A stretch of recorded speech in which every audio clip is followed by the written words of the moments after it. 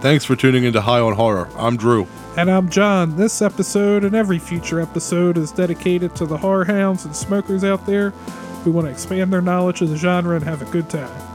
Maika Monroe, the star of It Follows, is being followed again in the indie flick Watcher, now streaming on Shudder. We're going to talk about it and more today on High on Horror. Interviews, reviews, and the latest news all rolled into one.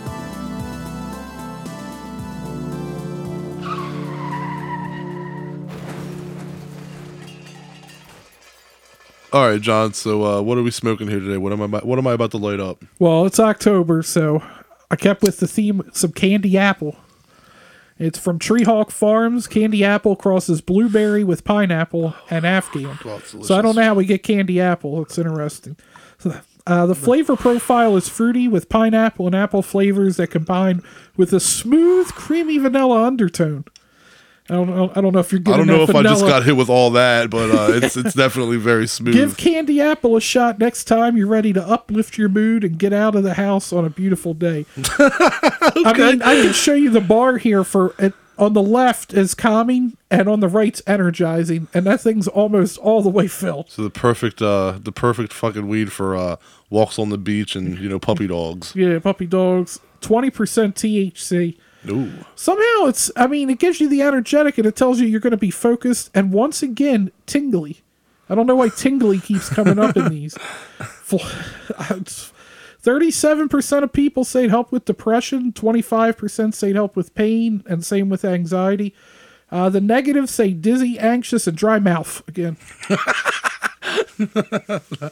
Oh, shit. Okay, well, So, look, getting into our discussion here today, John, there are a lot more to list than these, but The Invisible Man, Smile, Two Witches, Rosemary's Baby, Drag Me to Hell, Candyman, Paranormal Activity, A Nightmare on Elm Street. What do all of these have in common?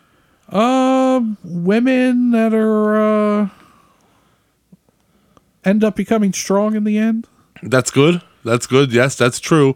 But also, they're all movies that deal with women in peril and their boyfriends not believing them.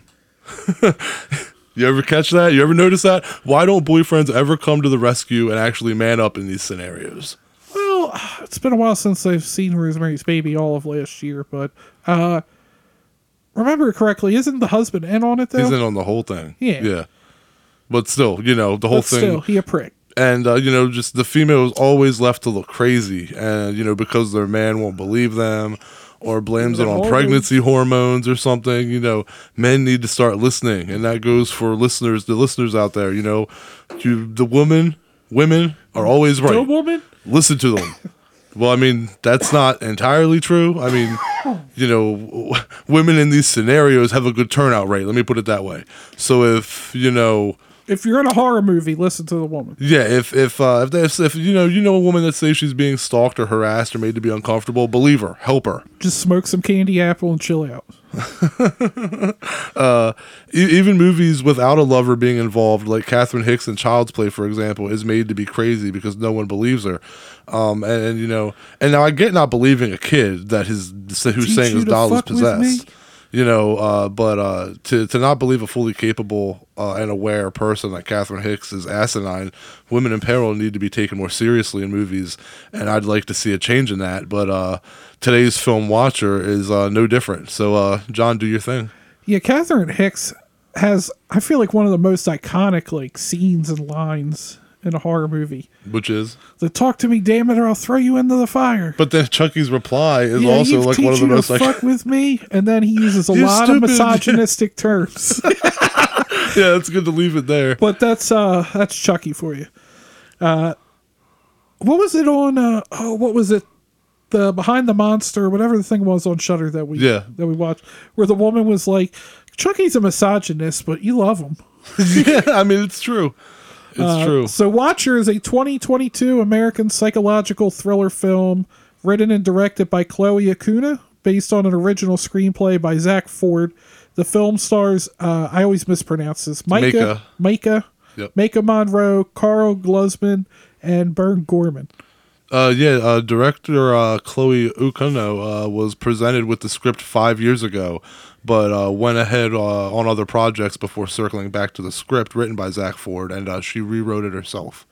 And The Watcher had its world premiere at the 2022 Sundance Film Festival on January. A lot of 22s in this. On January 22nd, 2022, and was released in the United States on June 3rd, 2022, by IFC Midnight and Shudder. IFC Midnight has had some really good movies. They're killing it lately. They're on it for sure. And shooting began on March 8th of 2021 and concluded on April 16th of 2021 in Bucharest, Romania. The film took approximately 6 weeks to make in total. Correct, yeah. And director Chloe... Well, I would know it's correct. I said it. Chloe Okuno actually flew to Romania straight from filming her segment Storm Drain in VHS 94. Watcher is her first full-length directorial effort, too. We've covered VHS. Yep. So make sure to check out that episode, too. And so starting with the movie here, Julia moves to Bucharest, Romania, with her husband Francis. And Francis just started a new job. It's not really his home country. He was born here. It's his parents' home country. And it's weird just to find a marketing job in Romania. Granted, I don't know. I don't know what goes on in Romania. I don't know what goes on in Romania either. I didn't know Romania was recruiting people. Recruiting. Julie is not able to speak Romanian, and Francis works long hours with his marketing job. She starts getting depressed and feeling lonely. The apartment's very nice, and they have these huge ass like picture windows. Mm-hmm. And I mean, it looks really good on the camera too, but you can see like all the neighbors through it. It's kind of cool for like people watching, but I wouldn't want them watching me like just smoking weed, eating Doritos, and playing PS5. And that's probably like the best that they could see of like me going through the window. That's the highlight of what you'll see. Yeah, that's what you're hoping for if you're looking through my window. Well, yeah, we'd be pretty boring people to watch or stalk, just saying. Yeah, not much going on. Too, so I don't really leave home. So yeah, I'd be pretty bored. Well, I guess she doesn't really leave home that much either, but probably just getting aggravated through the window. Just getting aggravated. Just like, how are they still fucking smoking? What the fuck? Like, do something else. They won't. Getting back to the story at hand here, Julia and Francis decide to go for a walk, and they come across the police responding to a crime. The next day, it's on the news, and Julia has Francis like translate the news broadcast and what's going on. And you can just tell he's not giving her all the information. Mm-hmm. All he tells her that someone was murdered. Then later that night at dinner, Julia finds out from Francis's coworkers that the victim was a young woman and was actually decapitated. Yep. So it's kind of like, is he like trying to like not make her not feel uncomfortable because she's in an unknown territory, or is he a suspect? That the suspense starts. Right, the throater out there in the throater. Okay. I gave him a different name from the movie. Anyway, Julia's isolation starts to turn to anxiety and fear. She begins to feel that one of her neighbors may be watching her from across the complex in those big-ass windows. When she goes to the movies, a creepy man sits directly behind her despite many open seats. You know, I would not have sat there that long. I've been like, nah, that's weird. Like, there's people in the theater, but there's like less than 15 people in that theater. The thing that got me, though, was not even that, like, it wasn't even that, you know, like... It was like an end row. Not even that somebody sits next to you, but like just when you see the breath on the back of her neck. Anyway. For real. You feel somebody breathing on the back of your neck, and you're definitely going to move. I'm not going to be happy. Yeah, right. Let's discuss how tiny that popcorn was. Like, she walked in with that. I was like, what the fuck? It's like 2 handfuls. The container was so little. Like, I don't like popcorn, but step your game up. She ends up getting creeped out. I mean, she was creeped out from the start. I mean, like I said, she's sitting almost like in the middle, and this dude comes and sits directly behind her. Yep. I'd be like, nah, you trying to stab me through the seat or some shit. Yeah, right. So she leaves, and then later when she goes grocery shopping, the man seemingly follows her. She tells Francis, who takes her back to the store, but the surveillance footage of the man is inconclusive. Julia tries to file a police report, but they find her story unconvincing. When she was hiding in there, when she popped up, I don't know about you, I was waiting for an H2O moment of when Laurie like pops up and Michael's face is right there. Totally. And Julie ends up befriending Irene. I like Irene. Yeah, me too. Who lives in the apartment complex next door. She speaks fluent English. And Irina shows her a pistol, which her violent ex-boyfriend Christian gave to her to defend herself.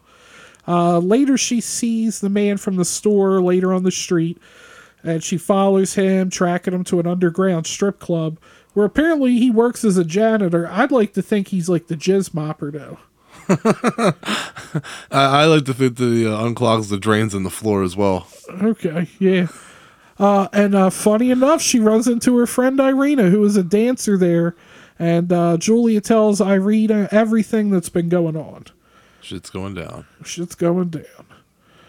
All right. So I think right now, would be the best time for us to wrap it up for non-spoilers. This movie seems a lot like a lot of movies we've reviewed recently is a slow burn. Yeah, we're on like a slow burn kick lately. Yeah, not even on purpose either. This is another one that does it right, in my opinion. The movie's right around 90 minutes, which is a good run time. Micah. Yeah, well, Micah. I'm not going to say what I was going to relate it to. Micah gives a very good performance. You can really relate to her vulnerableness. We spend enough time with Julia to really get into her headspace. She does a great job just embodying these types of roles, I think. She did it with It Follows as well. Bern Gorman is always good at just playing weird people. And Bulge is creepy. The end, in which we won't get into great details here, is just a little lackluster for me. And I wanted to say about Bern, like, the whole time when I saw him, like, because you didn't really get a close-up of him. You just saw little glimpses. And I kept going, yo, is that the one dude from The Dark Knight Rises? You can always tell because he's always got them bangs. Yeah. Anyway, yeah, so that bull creepy, like I said. The ending, I won't get into great detail here. Was just a little lackluster. It didn't seem reasonable for the ending. Other than that, I really dug the film. I'd give it a 7.4 out of 10. 7.5 out of 10 for me. I agree that Micah does a great job. She actually said that the most important thing in a horror film is to make the character super grounded, and she definitely does that. She's very genuine and believable, and Chloe, the director, said that she was happy to get Micah because of the fact that Micah brings a naturalism to her roles, which is absolutely true. Not only do you get inside of Julia's head, but the performance is the cherry on top. We watch as she goes from looking respectable and being so completely to being so completely consumed by the idea that she's being followed and watched that she lets herself go. She starts smoking again. Actually, she buys a pack of smokes, but I can't recall if she actually smokes or not. And I just watched it for the second time. Fucking stoner. She does smoke one cigarette, if I remember correctly. Okay. Well, anyway. But at the one point she went to buy the cigarettes and then didn't buy them. But then she does buy them, yeah. And she starts dressing down and looking disheveled and all. And my favorite scene is when she has the fight with her husband that we'll get into more detail with later at the fancy schmancy party.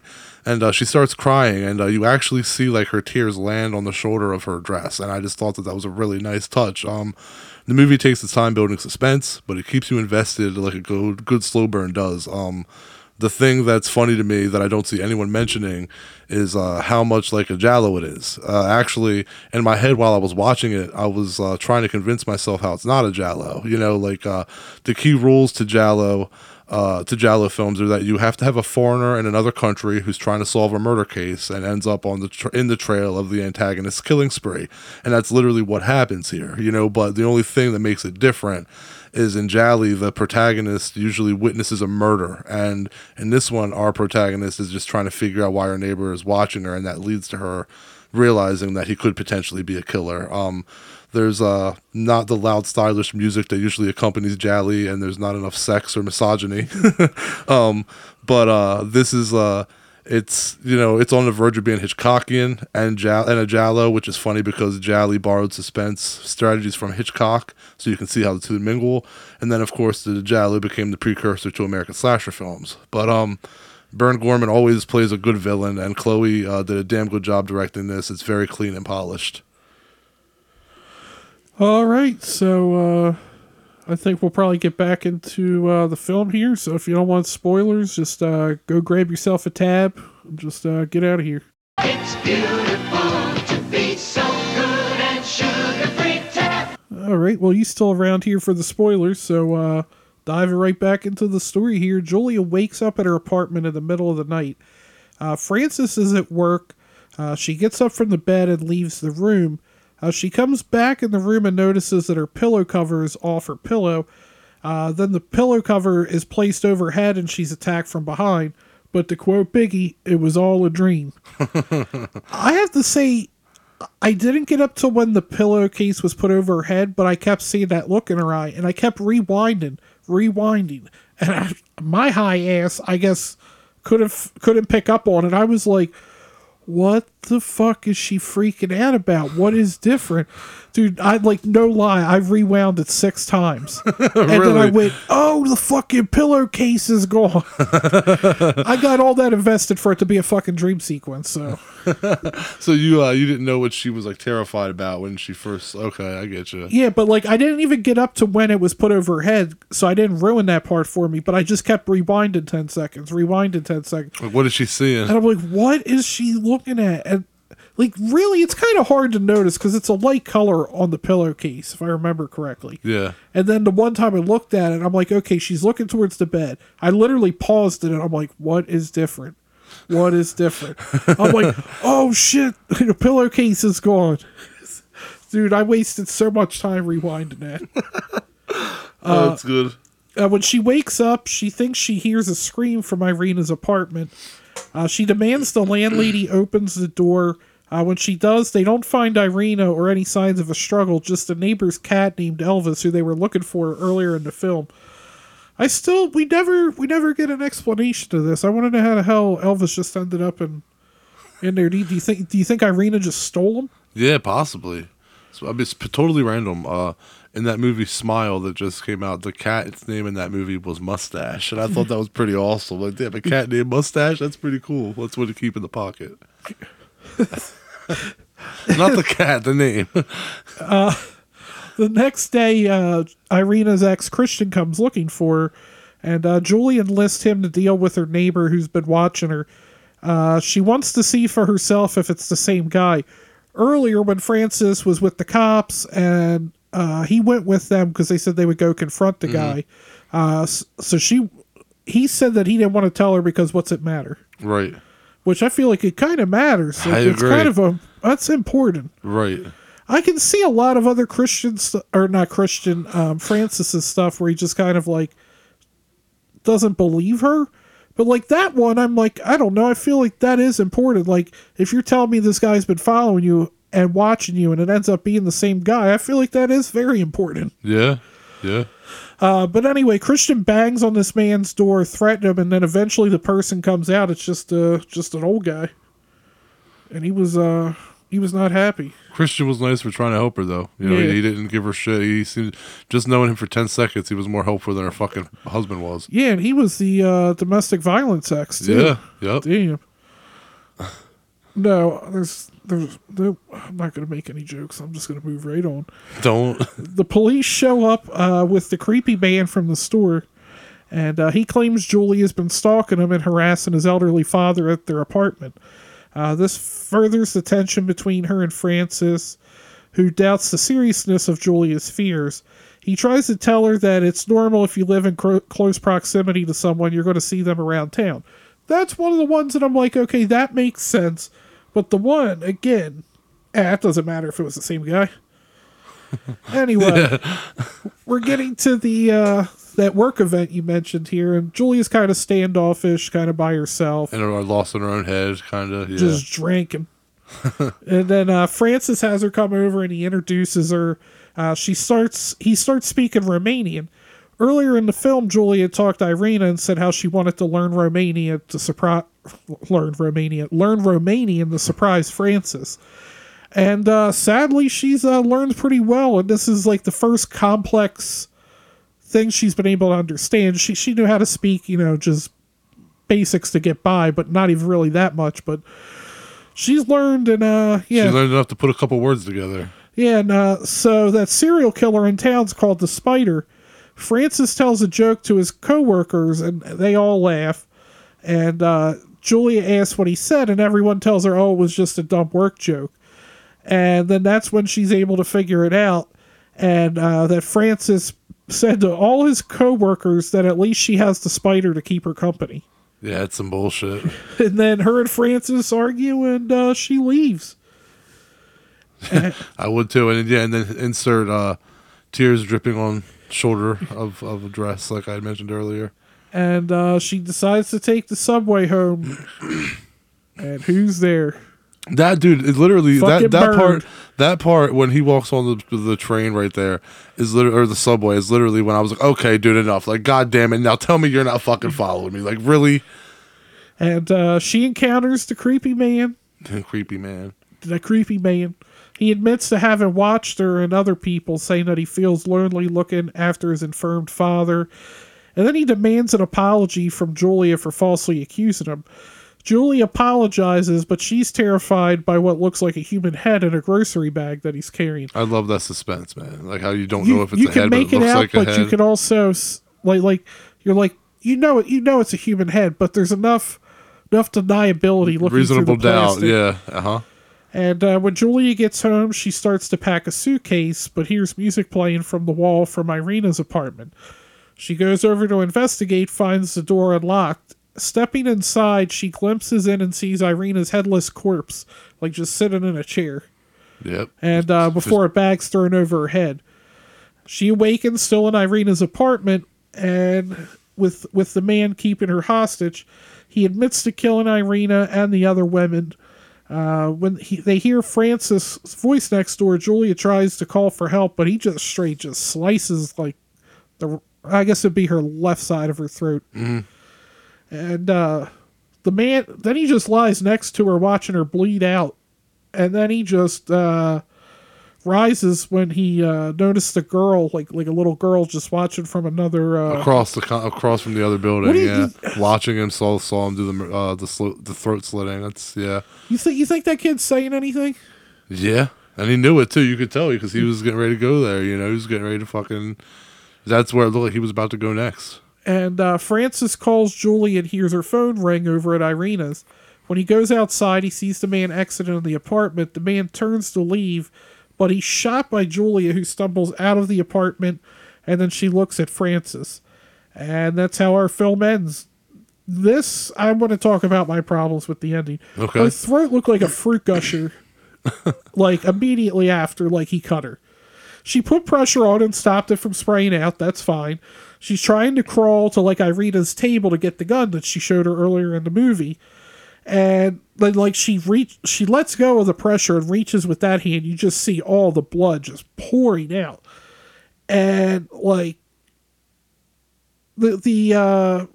she passes out, and then the watcher comes and lays with her for a bit, and she's just in a pool of blood. And then he gets completely cleaned up. He leaves the apartment, and then she's still somehow alive and shoots him. And she seems kind of okay. Like, she just kind of standing there, like, with, like, kind of a smirk, in a way. Like, I feel like she was so proud of herself. I took the look as more of, like, I fucking told you so to her husband. And, I mean, it seems like she just had a scratch or some shit. Like, the Texas Chainsaw Massacre requel, like, that's what it felt like for, like, the shot from the, like, trash bags. Like, yeah, where he killed Sally, yeah. Like, and she didn't even look pale. Like, she lost a lot of blood. Like, we watched, like, a lot of blood come out of her. I see. I get that. I get what you're saying. Like, I didn't think. I thought she looked a little pale at the end, but she is an actress. So to me, I took that as she was just playing possum. I mean, I like how when he lays next to her, how like they mirror each other and their arms like make an upside down heart. That's a nice touch visually. But yeah, the ending isn't so far fetched for me as it is for you. I actually found it surprising. And still, she did lose a lot of blood, but who's to say she survives? You know, like she could absolutely die after the credits roll. For all we know, that's definitely a way you could look at it, because she did lose a lot of blood. But I'm not going to say that I'm not gonna say, you never know, man. People get stabbed in the head like 7 times and survive. I'm not gonna say she couldn't have played possum or maybe did pass out momentarily, but then found the wherewithal. I mean, but like, she's strong, man. She was already passed out. He laid with her. I'd say, granted, it's quicker in the movie, but I would say probably about 5 to 10 minutes. He laid with her. Then he got up and had to clean everything. Like, he looked immaculate when he came out. Like, you couldn't tell shit happened. That's got to be, like, at least 25, 30 minutes. See, I don't know. I've never killed anybody, so I don't know the time. Like, I'm guesstimating. And, like, dude, she was spurted, like, out her neck. I never took it that he took that long to, like, clean up, though. It seemed like after he saw the kid, he was kind of, like, immediately out of there. So I never really, I mean, but I like, never really thought that clean. he took that long. Know. And she didn't even look like she had been through anything. She was like, oh, God, like, it's just a scratch from fucking, like, my Monty Python. Monty Python. I mean, she was covered in blood. She was covered in blood. She did have a gash on her neck. She didn't look, like, pale or nothing. Like, I thought she looked pale. Like, she looked limp. She was kind of like her arms were kind of hanging by her side. But I still gave it a good score. That's cool.